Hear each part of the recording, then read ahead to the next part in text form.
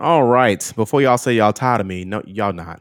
Y'all not. I'm just trying to make sure I get this information out while I feel like. No, I'm just kidding. All right. So let's go straight into today's video. Today we're going to talk to you guys about how you guys can qualify for a home, even if you got a brand new job. Okay. So we're talking like if you just got the job acceptance letter. Listen, I'm throwing good vibes to you guys, even if you are just going. You got an interview coming up, right?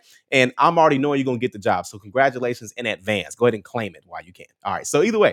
But no, seriously, if you guys are looking to go into homeownership in the future and you just got a brand new job, right? Here's what you need to do to go ahead and qualify. Number one, you got to understand that some of the recent I won't say regulations, but rules have changed when you guys are looking to get approved for a mortgage. Okay, so for example, if you got a brand new job, the first question you're going to ask is, what were you doing prior to that job? What were you doing for work or for income?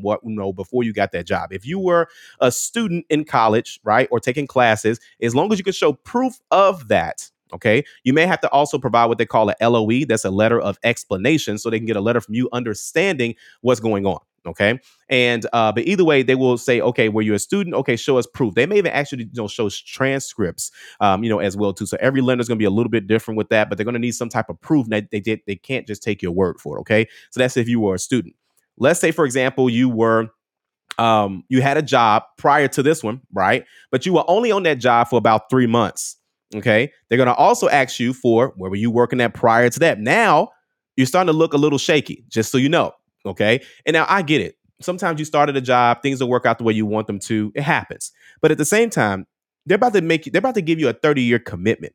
They need to know that you're stable. Okay. So if they may ask a couple of questions about your income that you're not used to people asking. Okay. And there's nothing wrong with that because, again, they're about to let you borrow hundreds of thousands of dollars. Okay. So excuse them if they're asking these questions, right? But either way, again, that's when LOE is going to come in, a letter of explanation to break down why it is what it is. Why is your story the way you're saying it is? Okay.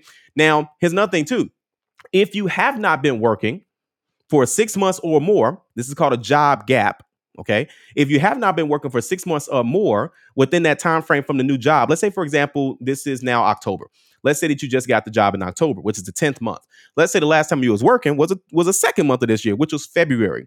You now would have to be at this new job, the one that you just got approved at, the one you just got accepted. You now have to wait 6 months of being at that job to actually be considered to go ahead and start the pre-approval process. Okay. Now, again, you're probably like, Calvin, listen, we got to move. Our situation's messed up, blah, blah. I get it. Right. Not blah, blah, like it doesn't matter. But no, trust me, I understand where you're coming from. Right. No matter what the situation is. The first thing you have to ask yourself is who else can go on a loan? Or not necessarily who can go on a loan, because you may not be able to go on depending on how much time you've been at your job. But saying that to say who else can the property's name go in? Okay. So that's another conversation we'll get to.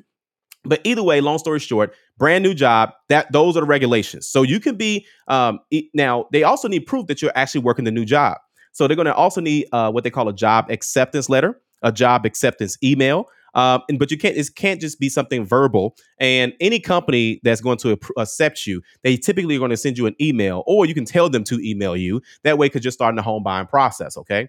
And again, those are the easiest ways to go ahead and do that. Now, another question I always get is, can I have two jobs, right? What if I've been working at my job for this amount of time and then I got this other job? Now, it's really going to depend on a couple of other factors: your credit score, your debt to income. That's how much income you have coming in per month versus how much of your monthly income is going to debts per month, right? You don't have to remember certain percentages, but either way, we're going to break more of that down because everyone's situation is a little bit different, but you can't have a second job income if it is W-2. For those who don't know, W-2s, when they take out the taxes, you get a paycheck stub. It's not a business, okay? If you have a business, watch this, listen in.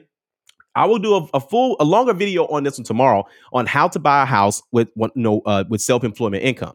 Now, I'm gonna give you guys a short piece of it. If you have not filed taxes on that business for 2 years, you cannot count that income as an additional income. Okay. So I know, like, some of us have, a full-time job, and then we may do Uber on the side, DoorDash, whatever, right? Anything that you do, even if it's YouTube, like me. But even if that's the case, you still got to show proof of that. But again, you have to it does not count unless you file taxes on it for 2 years. Okay. So either way, we're going to be diving into a lot more of this, guys, on any scenario you got to go into homeownership at our free home buying event. That's right. That's going to be coming up October 14th. It's on a Saturday. Don't worry. You'll have, if y'all watching Coast Prime. Don't give up on him. Listen, he knows what he's doing. But anyway, make sure you guys are there at the event.